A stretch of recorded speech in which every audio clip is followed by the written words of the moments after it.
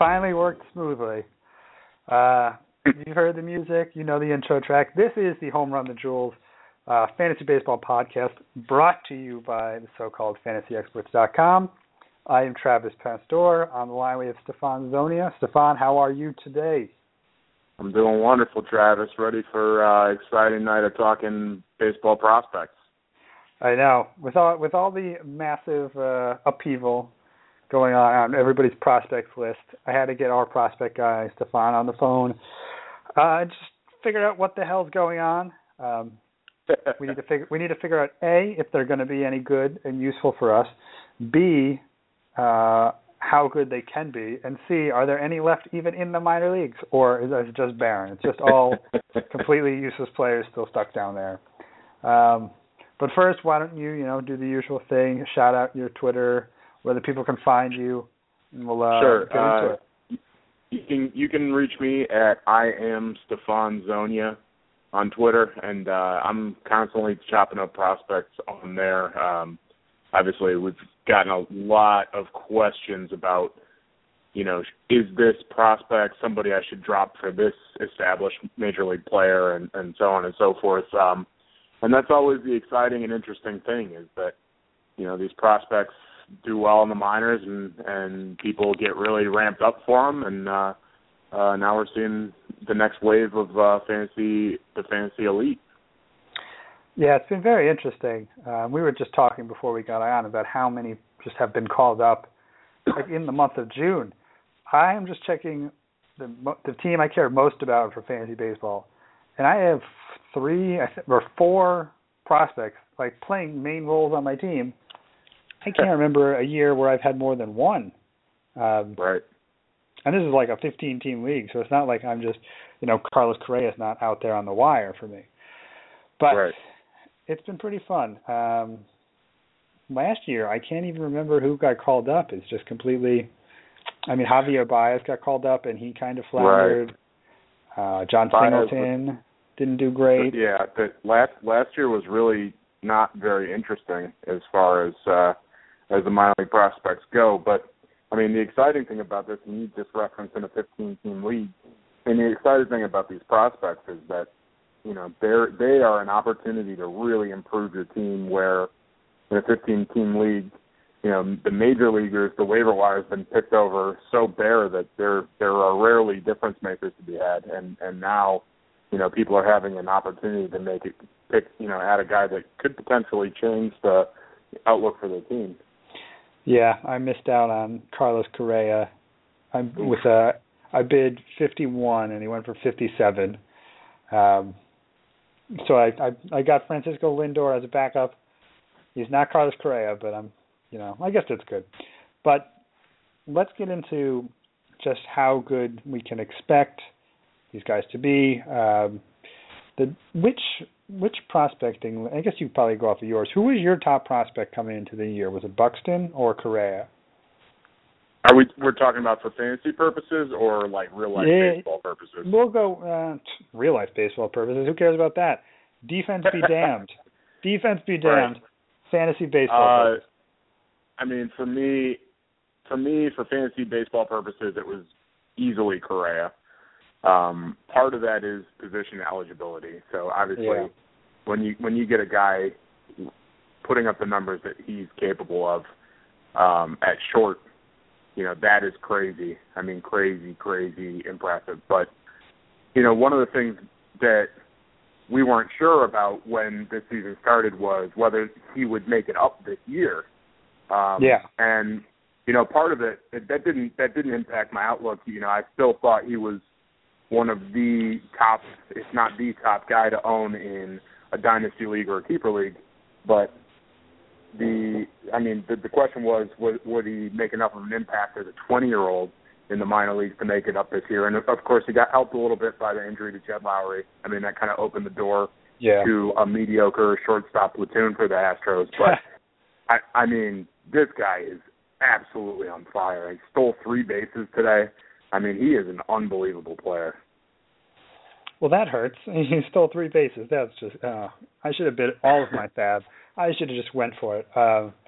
But, yeah, I sort of agree with your assumption on Correa, and similarly with Buxton when we get to him, I really never thought either of them were going to make it up this year, or if they did, it'd be in September. This is pretty, I don't know if it's uncharted territory, but since I've been playing in these deeper leagues where, a Carlos Correa can make a big difference, I can't remember a time when a guy came up sort of this unexpectedly. But man, I'm just reading over some of his potential stuff. Like he looks like he could be like Seattle Mariners A-Rod if everything breaks right. Is that a comp you could make? I don't know. I think that his profile is at this stage in their career is very similar. Now I don't know that he has the necessarily going to fill out, in the way that A-Rod filled out. He kind of converted his body type a little bit to become a more muscular guy, and that certainly helped with his power numbers and longevity. It's hard to really predict. But what I will say, and of course, small sample size be damned, but through 10 games now, Correa's full season pace is 48 home runs and 64 steals. So, this is a guy who has a legitimate shot at being a 30-30 guy. Yeah, and for being that young, that's something that's impressive. It just shows the raw skill set he has, because he only played, if I'm not mistaken, like in 20 or so games in AAA. I know he was demolishing AA when the season started, and then they brought him to AAA, and then they pretty quickly bounced him on up to the majors. But yeah, I think Correa definitely would have been my top prospect on the list over Buxton. I know a lot of Buxton's value is defense. I mean, Buxton obviously is a 5-tool player, but Correa just, something about him, man. That swing is very pretty, and they're batting him second, behind George Springer, and in front of Preston Tucker, I guess. But still, the offensive environment is wonderful. He's more than capable defensively, so you're not worried about any, non-fantasy relevant things sidetracking him and costing him playing time. And, this is a guy that next year in, single season leagues, he's going to be consideration as a second, third round player because of the massive upside that he has in his position. Yeah, you don't usually find steals and home runs in the same spot. But I think it's pretty well established Carlos Correa is the man. So on to his competition for the top spot on most people's rankings is Byron Buxton. I'll admit I'm not nearly as knowledgeable about Buxton as Correa, just because Buxton was playing in high A, I think, for most of the season before he got bumped up a level. It was AA. AA. Okay, so he was in AA the whole season, but still, I never thought this guy was coming up this year. He was hurt for a lot of last year. I figured they'd give him a whole, or at least the majority of the season to maybe not mature, but just get back in the swing of things of playing a full season. But damn, they brought him up fast. Maybe it's because they're contending and they're outfield with a platoon of Shane Robinson and Jordan Schaefer, which is probably as bad as you can get. But what can we expect from Buxton this year? What are you seeing his fantasy value look like? Well, so Buxton is a very different case for me because, while he's very fast, there's no question about that.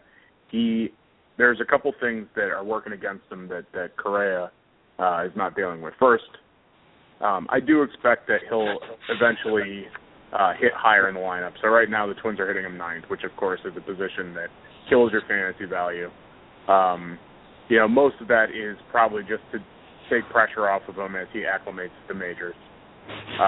So I do suspect that they'll eventually move him higher up in the lineup. But what remains is that this is a guy who has had some contact issues rear their head occasionally in his minor league career. So, his AA numbers, he hit .279 in his 2 seasons in Double-A, which is fine. But when you kind of expect a regression with each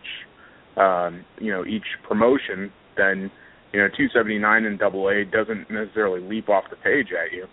And then he skipped Triple-A altogether, so he's going up 2 classes. Certainly, the early returns look like he is overwhelmed a bit at the plate. His speed is on display, so I would expect that you probably get a decent contribution in stolen bases from him, but I wouldn't necessarily expect his power to manifest in the majors this year, and early returns indicate he might struggle a little bit with batting average. So you're looking at a guy who, is still rosterable as a source of steals in the outfield, but, not one of the questions that I got on Twitter when he got called up is, would I drop Billy Burns for Buxton in a single-season league?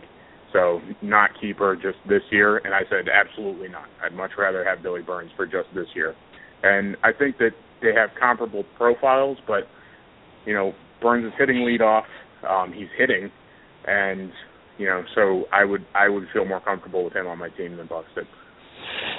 Yeah, I think that's a good point you made about the single season versus keeper. Buxton has not, taken to the major leagues as quickly as some of his fellow prospects like Chris Bryant or Correa or even Addison Russell. But I think if you have him in a keeper league where you can keep him for next year, that's going to be really enticing because once he sort of adjusts, hopefully the Twins will leave him up for the whole time. I can't with these super prospects, I can't see these guys bringing them up like as a fill-in for an injury guy and sending them back down unless they really, really struggle. Right. And with his defense, I think they're going to keep him up because target field is massive. So they need somebody out there, and they don't have strikeout pitchers. They have pitch to contact pitchers. Right. Yeah, but if he shows that he adjusts to the breaking stuff and he adjusts to the speed of the game, and he could be a type of guy that going out of this season and going into next year, obviously he's the number one prospect on a lot of people's lists, but his fantasy value could be trending up, and he could be the hot guy that's going for, $30 in a standard auction draft, $40. The same thing with Jock Peterson, from this past year. But Byron Buxton, I don't have him in any leagues. I didn't try, like I said before, I tried to get Correa for a lot of cash. Didn't end up getting him in fab bidding. I stayed away from Buxton. I just think you can get sort of his, if you need steals, maybe go after him. But I was not, he still just seems a little scrawny to me. I don't know if that's not like a real scout term, but just from watching him play a little bit, I'm like Correa doesn't look out of place in the minors. He looks like he should have been playing, he could have played though for the last year and a half. Buxton looks a little he looks like a tweener. Buxton looks like a young Denard Span right now, which is another Twins, minor league system guy. And, I actually think, they play a similar style. Buxton clearly has a more established power track record. But, early on, Span was a speed guy, and, his batting average when he was younger was pretty low, and he worked on it and worked his way up with it. And I think Buxton will take a pretty similar trajectory. Yeah, one day he's going to be pretty freaking awesome. But right now, maybe not worth going after him. So I just pulled up. I usually go off of Baseball Prospectus' prospect list, and it looks like the player still left is Lucas Giolito, Corey Seager, Dylan Bundy. But out of the top 20, I think 15 of them have been called up. Just going back to how ridiculous this season is. So we went over the two big guys. Whose call up was most surprising to you outside of Correa or Buxton? Did anybody sort of catch you off guard or? Surprising. I guess I was kind of surprised, just talking most recently, that the Cubs made a move for Schwarber to pull him up, and I know that they've already said publicly that once the interleague's over, they're sending him back down. But I really didn't expect that we would see him this year, just given the sheer volume that the Cubs themselves have called up from their minor leagues. I thought that Schwarber was a guy that we probably wouldn't get to see until next year. But, hey, they called him up for spot duty, and he's been impressive. I mean, he was raking it the other day. So, that's a little glimpse into the future. And I do think that they're still going to send him down. But, man, he looks like he's the real deal. Yeah. That guy killed it. His first hit was a triple, I think. Yeah, and for 4 for 6. For a big guy, that's pretty impressive. And yeah, I think they'll probably send him back down, not because of his production or anything, probably more because they don't have anywhere to put him. But two, right. They really want him to be a catcher, and he doesn't. Right. He isn't the best, I guess, at pitch framing or throwing out runners. His defense is not particularly good. So that is the thing that, again, we don't care about it for fantasy purposes, but it's the thing that he's going to have to get figured out before he finds regular at bats. Yeah, because it's not like they have anywhere they could stick him on the diamond. They have Rizzo at first. They have Soler in the outfield. Who's in the left field there? Yeah. Yeah. So it's a crowd. Who's their left fielder? I know they have Fowler in center. I can't think of their left fielder. Maybe they could play him in left. Yeah. I think it might be Chris Coughlin. Coughlin. Yep, that's exactly right. Past Rookie of the Year. Most random Rookie of the Year, but still, they could. I think they say he might come up in September and play left field. But for us fantasy owners, we want him behind the plate because that catching position is probably only goes 5 deep with guys who, are really, really offensively gifted. And if you can get and he went to Indiana. He was really good all 3 years. I think he was there. He killed it in minor league last year, so he hasn't seemed to have any trouble adjusting. And you can get a guy like that behind the plate. Like I know you were saying before, shortstop is a shallow place. But, catcher's really shallow. Catcher's pretty barren. So that would be pretty cool. But yeah, I think it was interesting that they brought him up. It's an interesting idea, just we have 6 games, we have an extra roster spot. Let's see what he can do. And maybe last night wasn't the best, sample because the Indians just pitched so badly. But it certainly got people excited, though. Right? And that's what I don't think anybody prospect has come up and had a debut where people are like, ooh, I don't know. This Carlos Schwarber, he can't hit at all. No, so that's fine. One guy we should mention, and it's been 20 minutes. We have to give you your due. Eduardo Rodriguez is killing it. I think last time you were on, I asked you which prospects you were stashing in most of your leagues. I was thinking you were going to say somebody in the top half of the MLB 100, and you said Eduardo Rodriguez, who I think was around 70. He looks like he should have been higher now. What have you been thinking with on Eduardo since he got the call? Well, Eduardo has made me look awfully smart, and part of that, he's got 4 starts now. So his last start, obviously, we'll say was not good. He got hit around, but his first 3 starts were him at his best. When we were talking last time, I had just watched him pitch in the minors. And he's got wipeout stuff. He's got swing and miss stuff.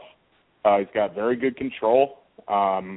He knows his pitches. He mixes them up well, and everything about him impressed me. And then when you look at the peripheral stats all checked out, and that's why I was pretty confident that he was ahead of the other guys like the Henry Owens. The Red Sox have a loaded minor league system, especially with starting pitchers, but I felt like Eduardo was ahead of everybody, and he came up and he's looked really, really comfortable, and there's no reason that he's not going to stay up. The Red Sox are struggling, so they're going to be on talent evaluation, and he's a guy that I don't expect to fade. All his numbers check out, his peripherals check out, the strikeout rate and swing and miss stuff is where you want it, and he's a really good pitcher, and I think that he's going to be a number 2 type starter in this league for a long time. Yeah, I remember when we talked last. I was like, okay, I should go look out for Eduardo Rodriguez. Somebody had him in one league. I picked him up in a few other, and just watching him sort of cruise along has been really nice, especially after the Ruby De La Rosa experience of last year, which, right. They have similar profiles. They're both big guys. I was like, I'm not sure how much stock I want to put into a Red Sox pitcher, but I'm very glad I listened to you on that one, because he's been a savior in a few of these leagues where I've just been demolished by injuries. So, with having said that, and, praising you, giving you your props, where's my next pitching ace coming from, Stefan? Who's the next guy coming up that I should be hoarding? I mean, I don't think that there's any secret that Matz is on his way. He's been outstanding, especially lately. And again, we're talking about Mets, Mets uber prospect, the guy that was second in line behind Syndergaard as far as their starting pitching in the minors. But there's a couple of reasons. I mean, he's been pitching really well, but also Dylan G stinks, and yeah, he really just shouldn't be. He shouldn't be pitching for a team that is playing well. A team that is in the thick of things as far as the season goes, and there's just no reasonable explanation for keeping Matz down any longer. So, I mean, what are we? We're at June. We're like middle of June. I would be shocked if he's not up by the beginning of July.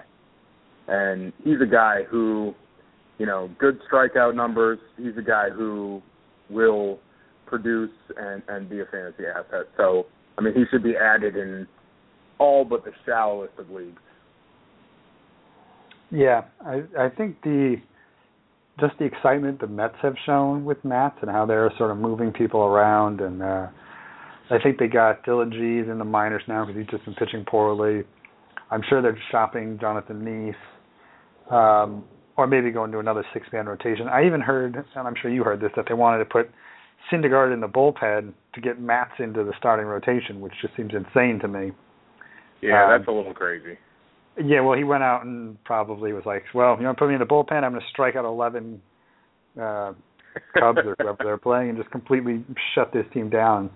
But the Matz fever has gotten so high that they were considering they're putting their other super prospect out of his main role and putting him as a setup guy just to make room for him. It's pretty amazing. Because in any other season, Syndergaard's the guy getting called up right now, and everybody's freaking out about how, like, his strikeout potential, and people probably even forget he's a rookie this year. Like, him and Addison Russell and Chris Bryant have been up for so long that they're just major league players now. That people are forgetting that these guys are rookies too. Right. But Matz, man, his numbers in AAA, it's like a sub-2 ERA. That's impressive considering. But he's at 2.11 now, and yeah. I mean, it is. Go ahead. Sorry to cut you off. No. I was just going to say it's the Pacific Coast League, which is notoriously hitter-friendly. Syndergaard's ERA, I think, was 4 last year in the same place, and Matz has just completely shut down everybody's face. Yeah. So I think he is definitely ready. And, man, that Mets rotation, when they get Zach Wheeler back. Yeah, holy cow, man. I mean, you're talking about Syndergaard's as the number 5, Matz is the number 4. I mean, unbelievable. I know, yeah, with the way DeGrom is sort of developed, like. Right. I mean, DeGrom has to be in the MVP conversation right now. The guy's pitching out of his mind. Yeah, man, he is. I wonder where he would, if season ended today, I wonder how many Cy Young votes he would get. I think he'd get a lot. It's interesting because he wasn't a super prospect. Last year when they were like, oh, we need to pull up a pitcher, people thought it'd be Syndergaard. They're like, we'll bring up this guy DeGrom. The Mets seem like they don't know what they're doing with hitting. They can't hit, but they know how to pitch, those Metropolitans. All right, so obviously Matz. Is there any other pitchers out there who, still in the minors you might want to take a flyer on? I know you said Luis Severino last time. He's still down there, but the Yankees seem to be able to pitch somehow. Right. And that's going to hold him off. He also was dealing with a shoulder strain lately, which I think he got scratched from his last start. So he's not in danger of coming up anytime in the immediate future. I always hate to say this, but there's not a guy that is a no-brainer ad that might be coming up soon. The only guy that I can think of that might have some fantasy value is probably Andrew Haney from the Angels. He's a guy who has been kind of up and down in the minors this year. So his ERA is 4.39, which isn't great, but his fielding independent pitching is 3.01. So he has been a little bit unlucky, and it's not the best environment. It's not the worst environment. He's getting about close to a K per inning in the minors so far this year. He's got a decent pedigree. He's a fairly well thought of pitcher, and so he's a guy who I would keep an eye on, but not somebody that I'm racing to the waiver wire to add. But I would expect that he comes up in July.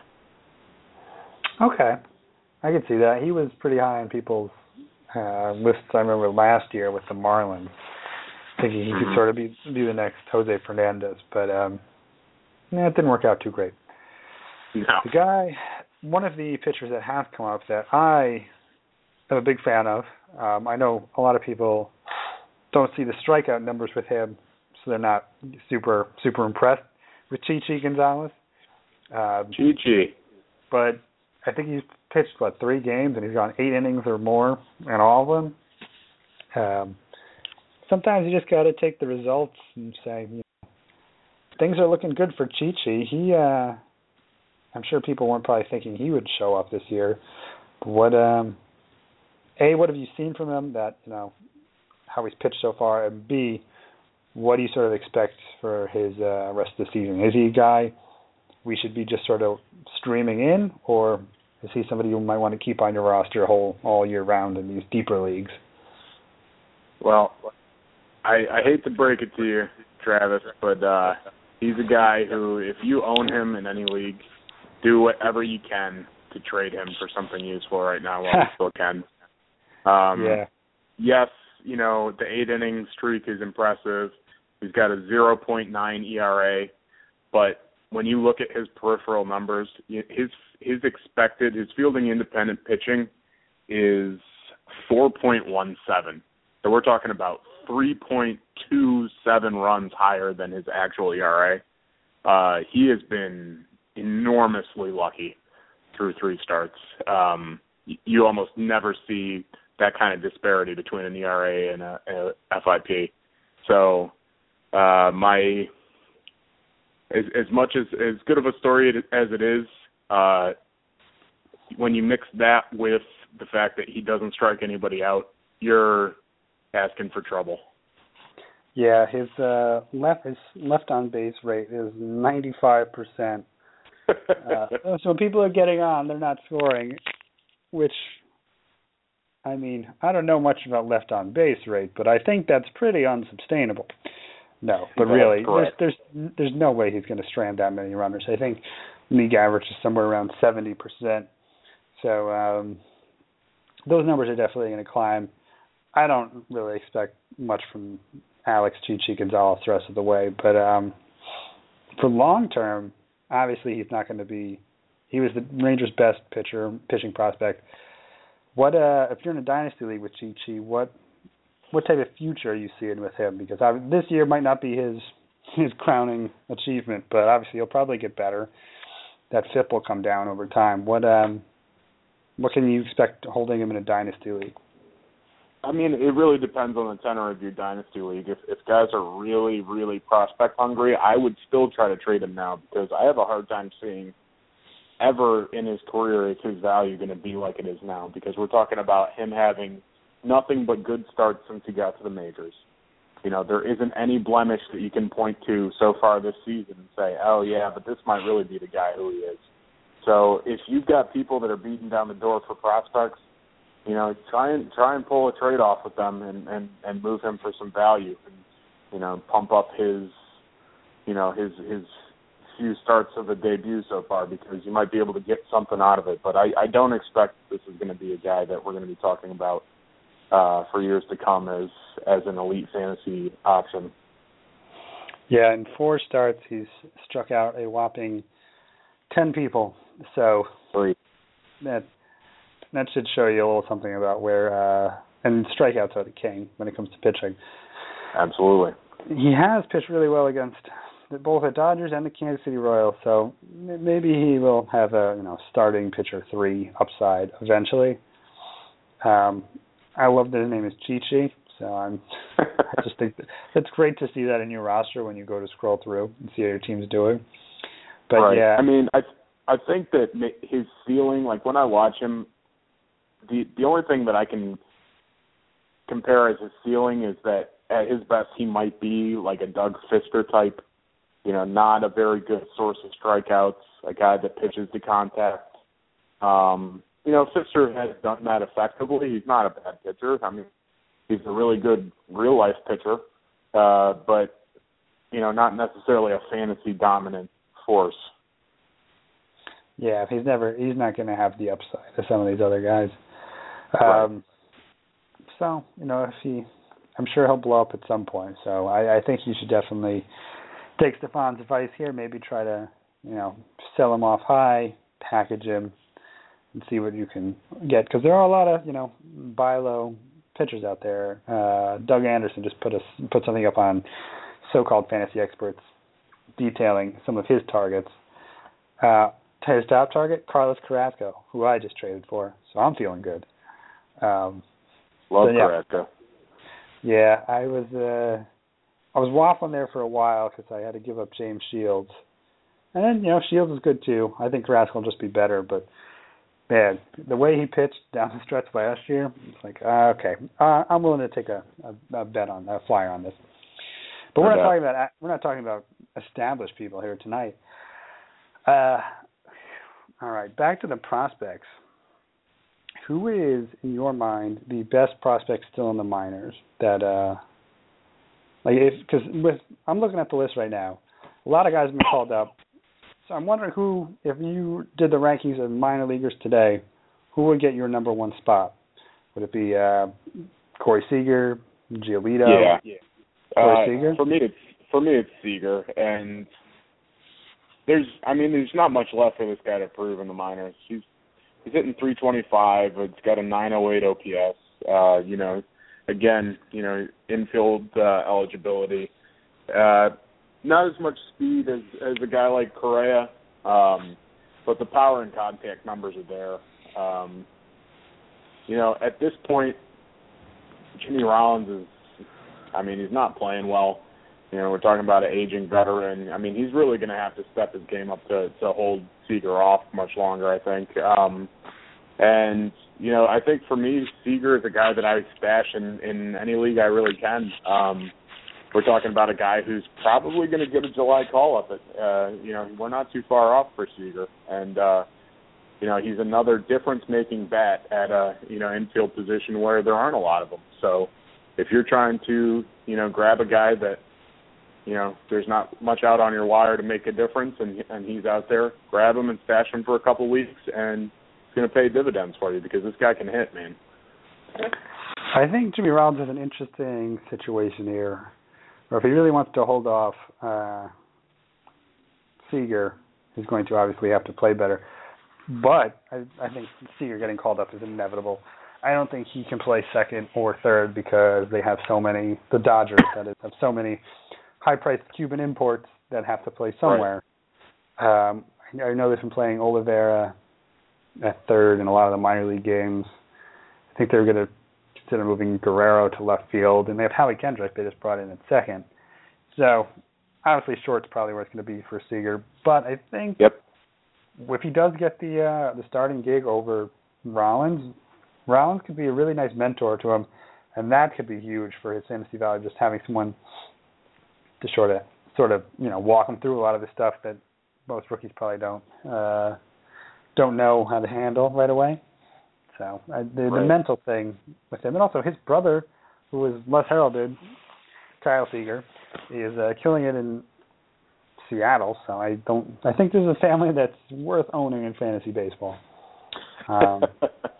But yeah, I am really excited to see when some more of these prospect lists come out, because one cool thing about when people get called up is that new guys go to the top, and then people freak out about the number one guy again. I don't know if there's going to be another Chris Bryant or Corey Seager or Carlos Correa up at the top, but we'll find out about some new guys who can probably, we'll have the discussions about them next year, like we're having right now. Who else is called up? Francisco Lindor is an interesting case, because I'm sure people look at these lists, they see he's number 4, number 5 on a lot of them. But a lot of that's because of his glove work out of short. Mm-hmm. I see people say he has a low ceiling. Oh, he's not Carlos Correa. But I think people are sort of overlooking that he does have modest value for this year, and definitely some high value for going forward. What are you projecting for Lindor the next couple of years and the rest of this season? Yeah, for me, Lindor is a futures play. He's not a guy. If you're in a single season league, of course, if you're hurting at shortstop, you would add him. But he's not a guy that I would expect a whole lot of this year. Very similar to Buxton, and actually similar expectations for him this year. Is a guy who will probably steal you some bases. He certainly has good speed. But also like Buxton, he's going to stick in the lineup because of his defense and not his ability to hit. So, he's not going to hit for high average. He's not going to give you much power. But he's going to steal some bags for you. So, in a shallow shortstop pool, that can still be useful. But, again, he's, in a single season league, I'm not beating the door down for him. In, a future play like Dynasty or Keeper, yeah, of course. He's definitely got value because you expect that hit tool to mature as he gets a little older and gets a little more experience here. But, it's not going to be anything even approaching the realm of Carlos Correa or even Seager if he gets the call at short. So, you got to temper your expectations with him. Yeah, I think it's been interesting to see sort of how other writers and other, scouts have sort of profiled Lindor. Some people wouldn't stay away from him at all costs because they think he's just going to be a defense first guy, like a Didi Gregorius or an Andrelton Simmons. Other people think, he can hit. He had really high contact rates in the minors. He doesn't strike out a lot. And he has speed. He doesn't have Byron Buxton speed or Billy Hamilton speed, but he can steal bases. So it will be interesting to see, how it plays out for him. I think he stole a base, hit an RBI last night. So far tonight, he's scored a run on a double from first. So the guy can move. But I don't think you're going to want to supplant like probably Neil Walker or some of those guys that you maybe bought high and have been struggling. I don't know if you want to bump them out for, let's say Neil Walker would be a good example because I can't think of anybody else. But I'm not sure you want to, sell off Neil Walker and say, all right, I'm turning over the reins to you, Francisco Lindor. No, absolutely not. I'd much rather Neil Walker for just this season than Lindor. It is pretty interesting, though, that I guess now it sort of came out that it was probably Super 2 deadlines why they held them out so long. But Jose Ramirez, who was the Indian shortstop before him, was abysmal in the 2.5 months. I think he finished with like a 187 average, maybe up to 210, I think is the highest it got. He was supposed to be a steals guy. He didn't get on base. He didn't score runs. He was the contact guy. He didn't hit. I really thought they'd bring him up earlier just because this was supposed to be the year Cleveland made the playoffs again, sort of made a little bit of a run. And those pitching numbers we were talking, those some FIP numbers for Correa or Kluber or Trevor Bauer, are pretty terrible because their defense in the infield was so bad. It just seemed Francisco Lindor was the obvious fix to a lot of things. But once again, money has complicated things, and now we're just getting a taste of him, and he's probably a total afterthought. He's probably the third best rookie shortstop this year. So yeah, I think he's a nice long-term play, but I agree. I'm not too overly excited for him this season. One other guy from the middle infield who I think offers some nice value, and I know we were talking a little bit about him before the show and through email, was Jose Peraza for Atlanta. Yeah. I first heard about him when the Yankees wanted to trade for him, like I think in March or something, and Atlanta was like, absolutely not. I'm sure a lot of people don't know a ton about Peraza, so why don't you enlighten us on who could be showing up in Atlanta soon? Right. Well, so this was a guy who, up until this year, was a second baseman in the minors, and that was kind of his natural position. That's where everybody expected him to be. And coming into the year, a lot of people kind of presumed that Jace Peterson was just a placeholder for him until Peraza was ready to come up. And turns out that Jace has actually played pretty well for the Braves, so there really wasn't any motivation to move him. And actually what they ended up doing was they moved Peraza, that converted him now to an outfielder in the minors.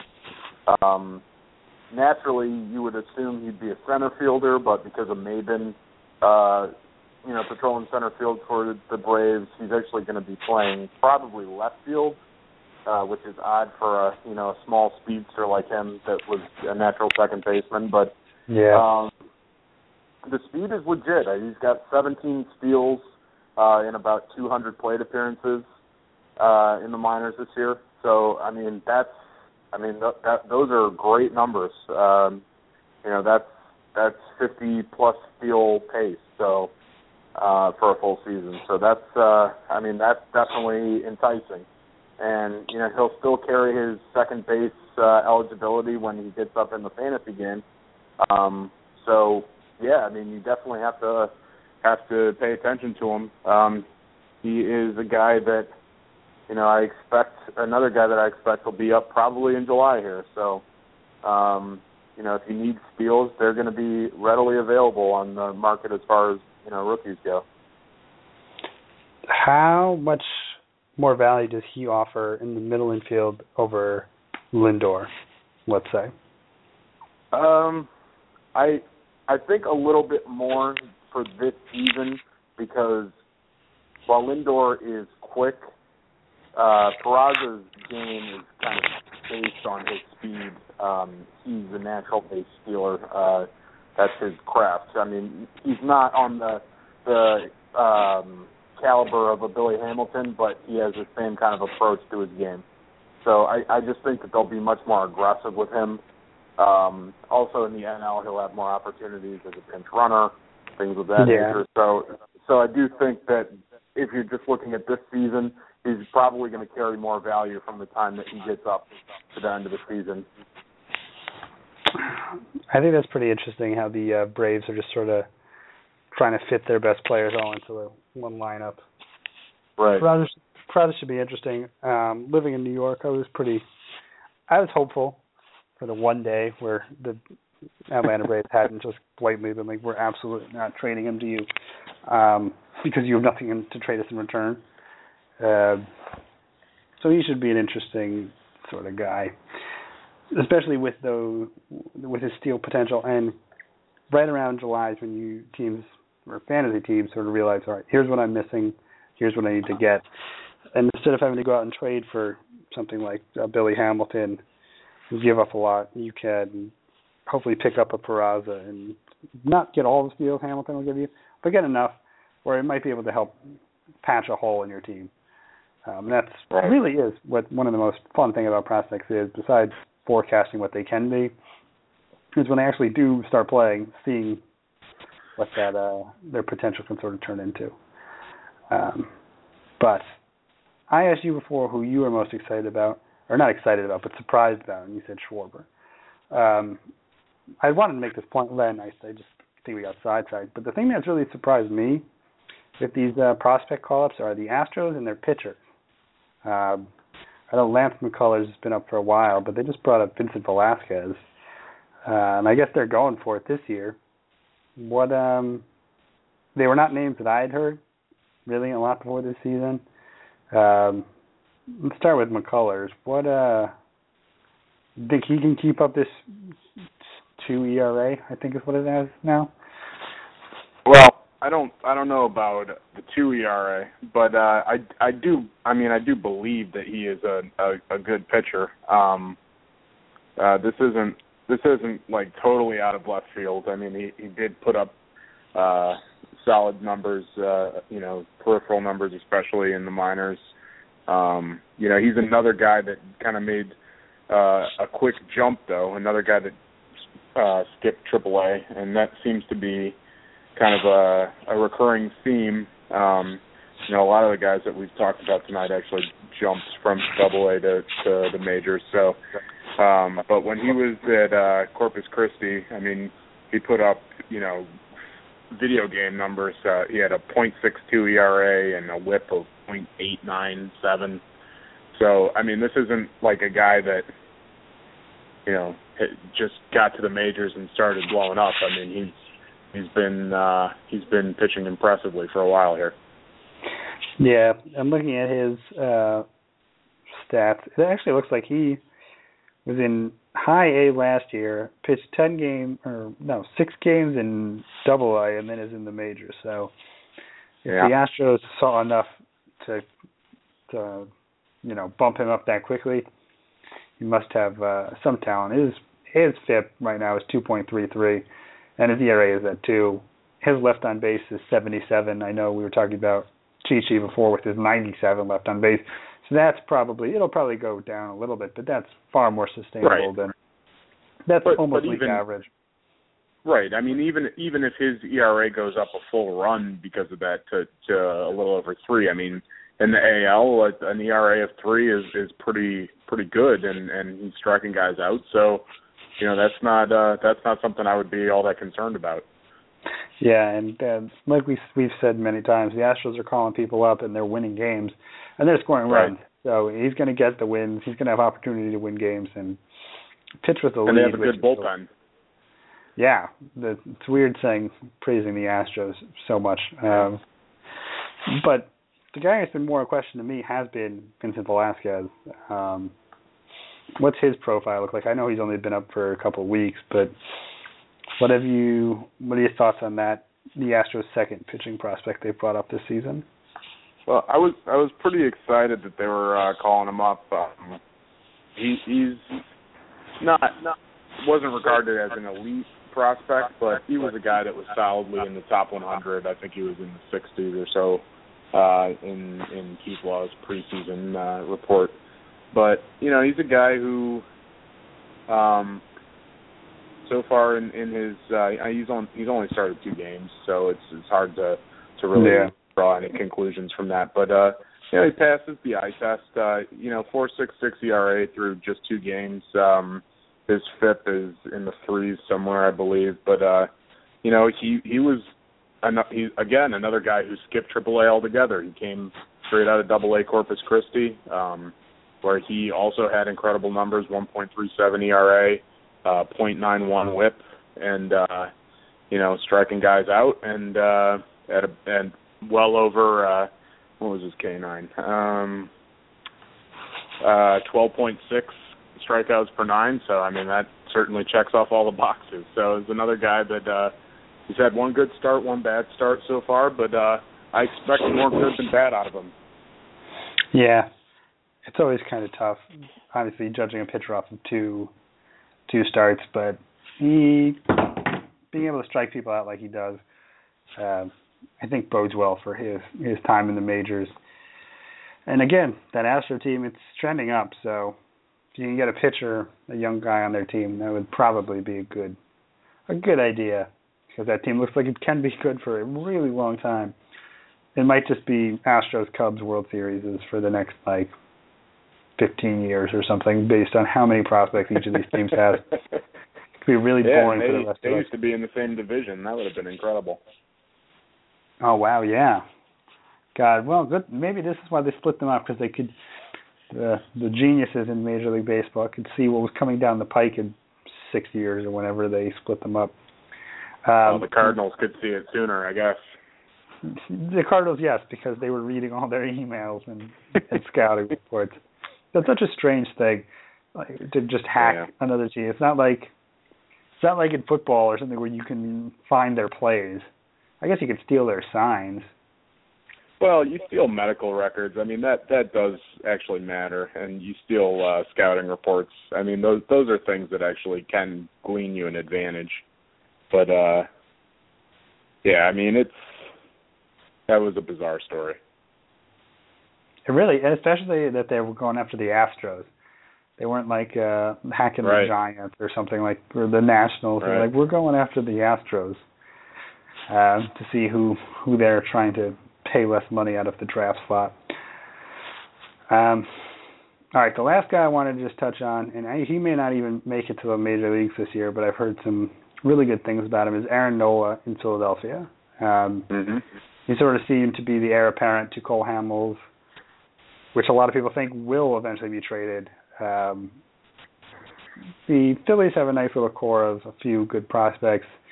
Nola came from LSU. What do we think his overall?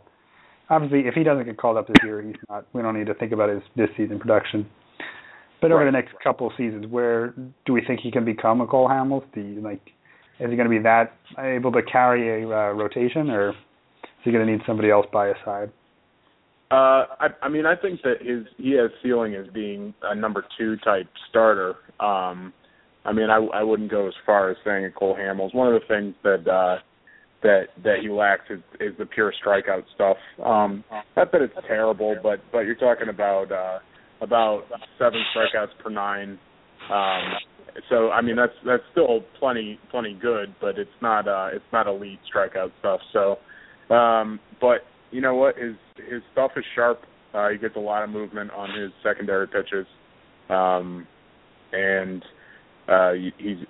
we're looking at pretty impressive numbers in Double-A right now of 1.88 ERA and 0.887 WHIP, and you know, I did get a chance. I live in the Philadelphia area, so I've had a chance to check him out twice now, pitching in Reading, and you know, he's got the kind of stuff that's deceptive enough that batters have a hard time squaring it up, and not necessarily are fooled by it, but they have a hard time squaring it up.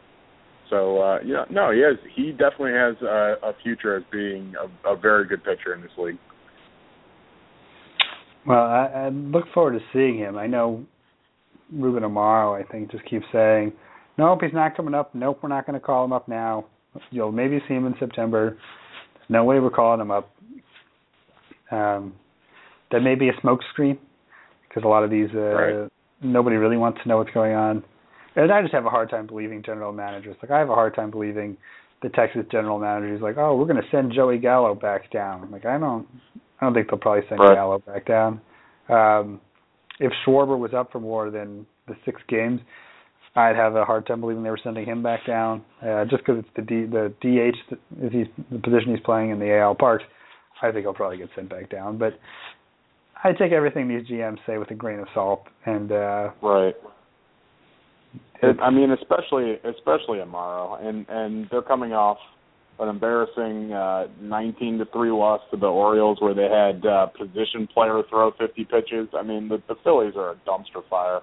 So I mean, there's really no reason for them not to give Nola a shot at some point here. They have literally nothing to lose. They're a terrible team with very little drawing people to the stadium. So it's not it's not like there's any real sensible reason not to give them a shot. Yeah.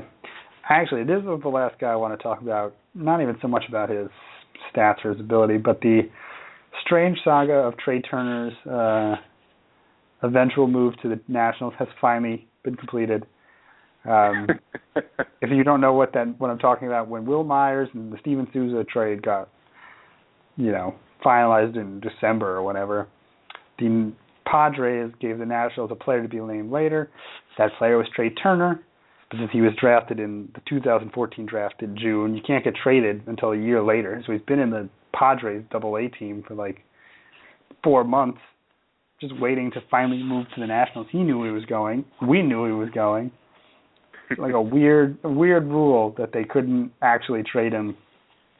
So I don't know if they actually tried to develop him at all because they knew he was leaving or what. But I don't know what's happening with Ian Desmond, but he actually could end up being the National starting shortstop in a year or two if they let Desmond go and whatever happens with Wilmer Defoe.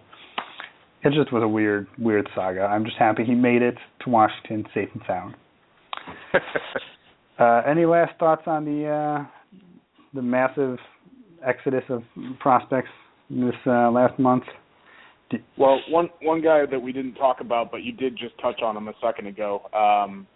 It is worth just quickly touching on Joey Gallo.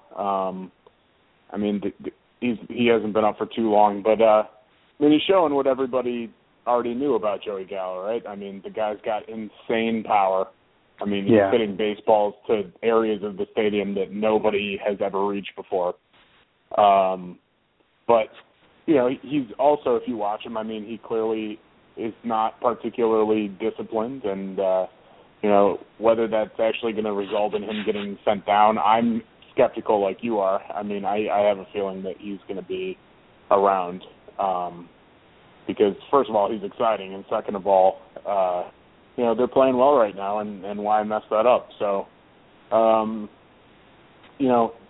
I would hold on Joey Gallo. If the owner of Joey Gallo seems to think he is going to get sent down, then I would be a guy. Oh man, Kyle Schwarber just hit a home run. Ah, damn it, Kyle Schwarber. I picked him up. Derailed my Joey Gallo thoughts. I picked him up midweek, and now he's killing it. Damn it, I couldn't even play him. Oh, it's a 2-run home run too. Off Salazar. This is just killing. This is killing my week. All right. Well, Joey Gallo can hit the ball far too. So yeah. Good. Anyway, Stefan, it's been a pleasure talking to you. I'm sure once we get a better sense of who's still left in the minors and maybe some of these recent draftees and where they may slot into the future ranks, we'll have to get on another podcast and talk about that good stuff. This has been fun. I've enjoyed, finding out all your possible future players that I should pick up immediately because you apparently know the future. And, so thank you for coming on, man. It's always a pleasure. Absolutely, man. No, go ahead. Finish your thought. I was just going to sign off. I was going to say, I always enjoy this, and this has been a really exciting season from the prospect angle.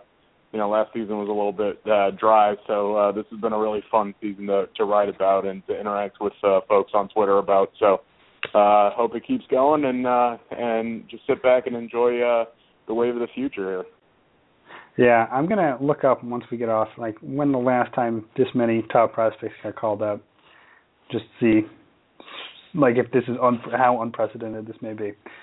But for the so-called fantasy experts, I'm Travis Pastor. He is Stefan Zonia. You can find us on Twitter. We'll gladly talk to you. And you can find our writing on SoCalledFantasyExperts.com. I know I promised you guys an outro track, but I moved last week. Literally, I had to move all my stuff, get new internet, which is really a pain to get someone to come out and set up internet, so I haven't had time. I'll try to get it for you next week. You can listen to some nice tunes as we sort of just fade out. But thanks for tuning in. We will catch you again next week. This is for the Home Run the Jewels Fantasy Baseball Podcast.